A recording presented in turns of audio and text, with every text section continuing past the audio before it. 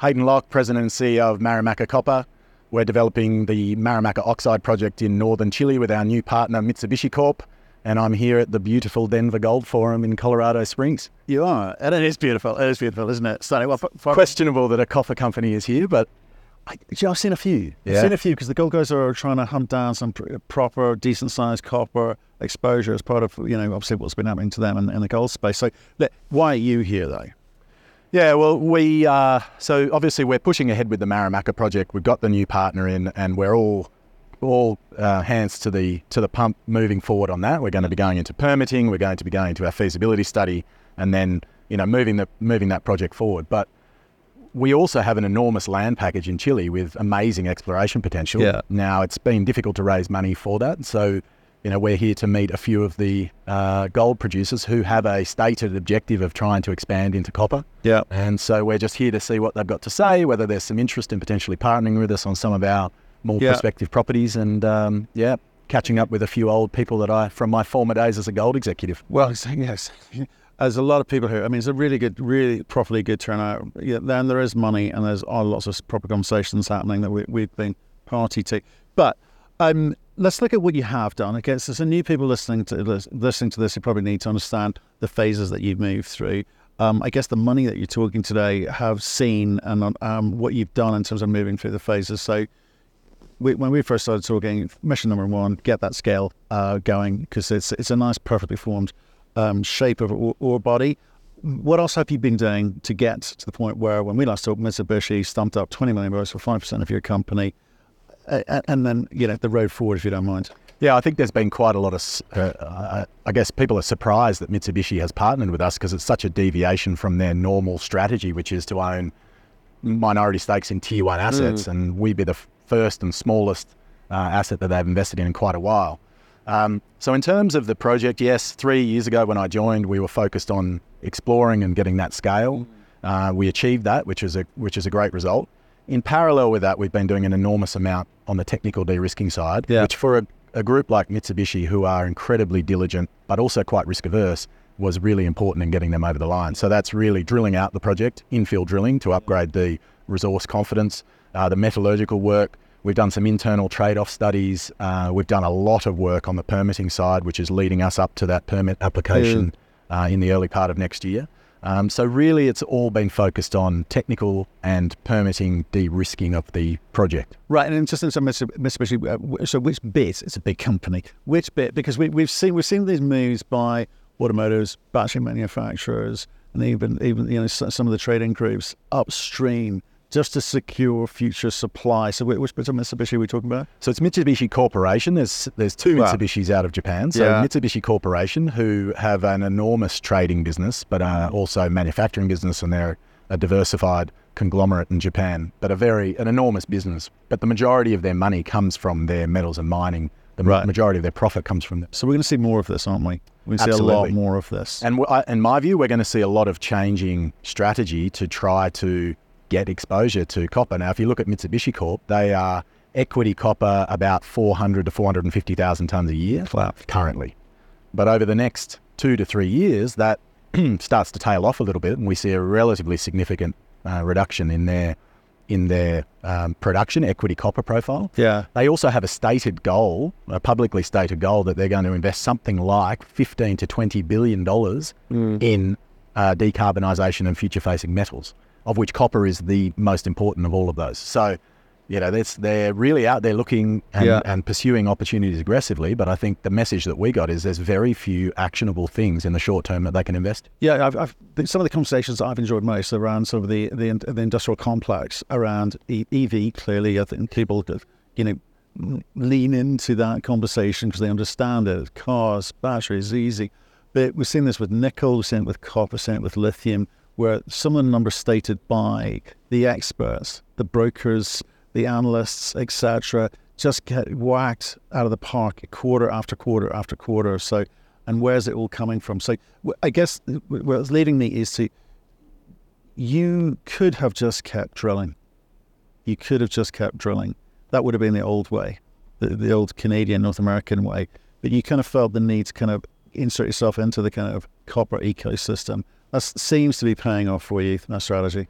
Yeah, I think there are two sides to that strategy. If you keep drilling, you're typically looking to sell something. What we want to do as a management team is to try and build a copper company if we can. And Mitsubishi is probably the best partner that we could have in the South American copper context. Now, we have large shareholders that at some point will need a liquidity event, but our strategy is very much focused on getting into production. And then once we're in production, we'll focus on further exploration.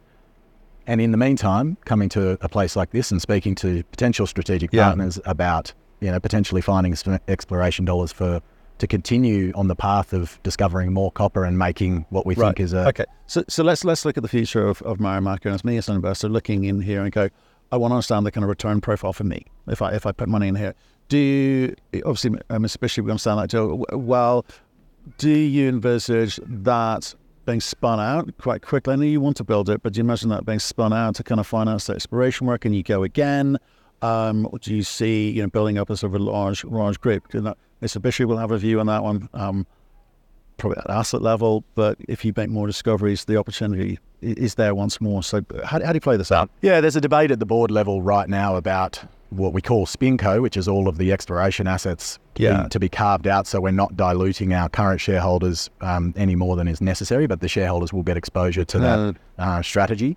Unfortunately, what's played out with what's happening in China and a general perception amongst institutions of a recession globally is that the dollars for copper at the right price, in our view, has dried up somewhat. But there are still definitely strategic players who are looking to invest in copper exploration. Right. Hence why we're doing networking at these sorts of events. Right. So we would like to explore. Yeah. But we're not going to do it if it's going to cost us an inordinate amount of dilution for our shareholders. We're quite happy to be patient and wait for the right deals to come along. Okay, so let's look at the effect of China on copper, well, just generally metals, green metals across the board. Yes, talk of maybe some problems there, housing market slowing down, etc. Costs of salaries, employees, so forth going up. A litany of variables which is going to affect their kind of growth plans. What's that do for copper, given the context of the sorts of numbers we're seeing for copper demand coming forward? Well, I think it's what's happened in the short term, I think, has confounded the experts, where everyone was saying it's going to have an enormous impact short term on copper, but the widely held consensus that this is one of the most prospective periods to be investing in copper still holds firm. Cool. We had heard people thinking that it was going to be low threes, $3 per pound of copper. It hasn't played out anything like that. Yeah. And copper is held relatively firm. I think we're still at high threes, 380 today. So I think it's quite remarkable how well copper has held up, given these alarming headlines coming out of China, and the fact that there are several economies around the world that are clearly needing to continue to raise interest rates, and that raises the prospect of a recession. So I am becoming even more bullish on copper as a result of the stability and I guess the strength that we've seen, despite all of those traditional headwinds which would normally impact the copper price so negatively, are really not having the impact that the experts had predicted. Right. Okay. Let's look at we'll come back a bit into, I guess, the money that's come through from Mitsubishi. It gets you through to DFS, but is there allocation of some of that money to this exploration, this expansion program? So we have the ability, Mitsubishi, we're very clear that we have the ability to use some of those funds for exploration in certain projects close to the Marimaca oxide project. But the priority very much of their investment is for us to take it through permitting and the definitive feasibility. And what have they kind of ring-fenced? It was zoned off? Because obviously it's a big land package, so you got lots of opportunity there. What's the extent of the agreement, the boundaries of the agreement, literally? So they're willing for us to explore on any project we like with their approval. Right. We're allowed to explore on the Marimaca project and the Mercedes project and a few others that encompass what we call the Marimaca project. Right. But again, the priority of the dollars that we spend has to be on the DFS and the permitting first. So we're doing our budgets now. We'll have a better idea of what that's going to cost us between now and the end of next year, and then we'll assess how we finance what we need to do. So they're a big outfit, but competitive tension is essential in these sorts of discussions and relationships. So they've got 5% equity at Pubco. Is that right? Yep. Right. Does that prevent you from bringing in other groups for other assets? Or indeed, taking what do they get? So they took a 5% initial stake, and they have an option to increase to 9.5% for investing another $26 million. So a 30% premium to their investment price, which is about $5.25 a share. Right. And for that, they get complete technical rights access to us as we go through the definitive feasibility study and permitting. So they get visibility on our technical work, right? But they don't get any other rights other than that. Anti-dilution provisions. We agreed with them that we wouldn't raise money for 6 months. Mm-hmm. And the reality is they're such a good partner that we probably wouldn't raise money without first talking to them and discussing what the biggest strategy is and why we need the money. Gotcha. They've indicated that they are very supportive of the broader strategy. Right. But the focus for them is we want you to de-risk this project because we want copper in the short term. So do they get a board seat now, or is it at 7.5%? I can't quite remember. So they get a board seat once they go through 7.5%. Right, okay. And then 2 technical seats as well. They get 2 technical seats on our so they're getting the data 5, firsthand, not reinterpreted. Okay, so that makes sense. So coming back to this kind of competitive component then, it feels like you've still kind of got optionality in terms of other groups and driving that valuation up. And that was a big part of... So Mitsubishi wanted to have an option so that they could be really inside the tent and be part of our technical discussions and have a say over how we develop the project. Mm. We were very clear that we didn't want to, be, jumping too far in at an early stage. Yeah. Knowing that things can change, Mitsubishi's strategy might change. Yeah. And so, with both sides have got... okay, so is that makes sense. And so coming onto the kind of macro stuff in terms of what you're hearing over here, the corporates are obviously doing a lot of listening, but it feels a little bit more eager for that kind of first kiss, as it were, than say last year or even the year before, where they're willing to talk about making moves rather than say, "Oh, thanks very much for the update."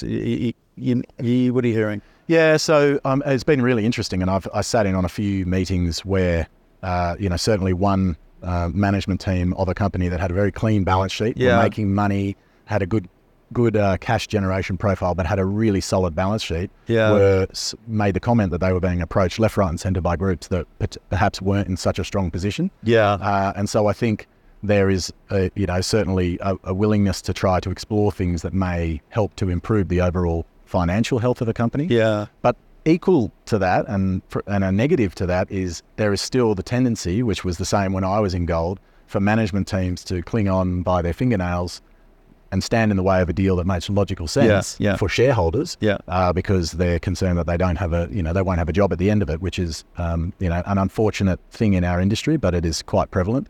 And so both sides of those comments, there's more willingness to discuss, but I think the usual hurdles for consummating deals are still in place. Right, yeah, and we've had a couple of one actually today where, one group who good asset, near-term revenue, but absolutely cash-strapped and no way of getting access to capital. Another group have been building up slowly, cash balance of a couple $100 million. They've come together, or at least, they have proposed that they will come together. And, that looks like a marriage made in heaven. Quite frankly, works well for both sides in terms of, proper allocation of capital and return on capital invested and all that kind of good stuff. And I think the longer this goes on, I think maybe with ECB and, Fed just going again with another rate hike, this may stretch out into the beginning of next year. Yep. I think the people holding out for that September revival, as we do every September, are perhaps going to lose a bit of energy, impetus, and hopefully some M&A happens. I think it's inevitable. And I think it has to happen. There's a lot of inefficiency for smaller assets. The deals need to be happen, but as I say, it's always difficult to find people who are willing to do what is the most financially accretive transaction for their shareholders. Okay, through DFS. So DFS will now be delivered when? Towards the end of next year. So we're in the tender process now. I was down in Chile last week meeting with our potential engineering partners and just getting a sense of who the key team members would be. And we had a couple of really good meetings of people with very relevant recent mine building experience. Right. So it was really, really good. Quality. And the message is always, and I had a really interesting discussion with a renowned mine builder in the copper industry who was just asking him how he would approach it. And he said, all of these engineering firms can probably do the job, but if you get the B or the C or the D team, you will get a bad result. So you have to say to them, we want the A team, we want a team that's worked together, we want people who have recent relevant experience, up to date on indirect costs and all the Yep. difficult to estimate parts of project CapEx to make sure that we get, a really solid result that we can actually build. Yeah. Yeah, we're not going to pay for your education. Yeah. Basically, that conversation. Yeah. Well, it sounds like things are cracking along at pace, and one of the next movers into producers potentially into this space will be Marimaca. So yeah, well done. You've taken through the phases extremely well. Thanks to see you. Thanks for making the time. Yeah, thanks. Cheers, man. Thanks.